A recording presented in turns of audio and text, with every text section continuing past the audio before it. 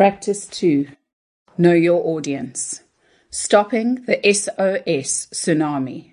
As an executive, being out of contact for a few hours, I would check in and see 200 new emails, countless voice messages, and numerous text messages. I can still remember that, oh no, I'm drowning feeling. This was me, the corporate executive in full S.O.S. Send out stuff, flight. As a leader, it gives you a sense of control. You set the agenda. It's really your show.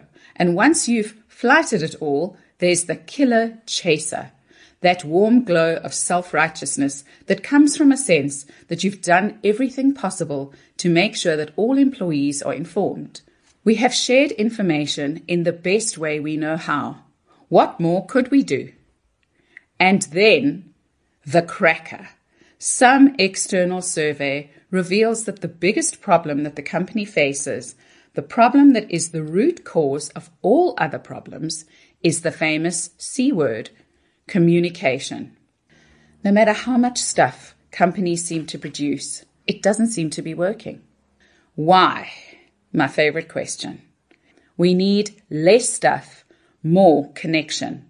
The conflict-averse among us may hope that if we don't mention the contentious issues, they will disappear. Like most things, the issues lose their power when they are spoken about. This moment of clarity comes from one of thousands of interviews you'll be able to access by downloading the free biznews.com app in the Apple or Google Play app stores.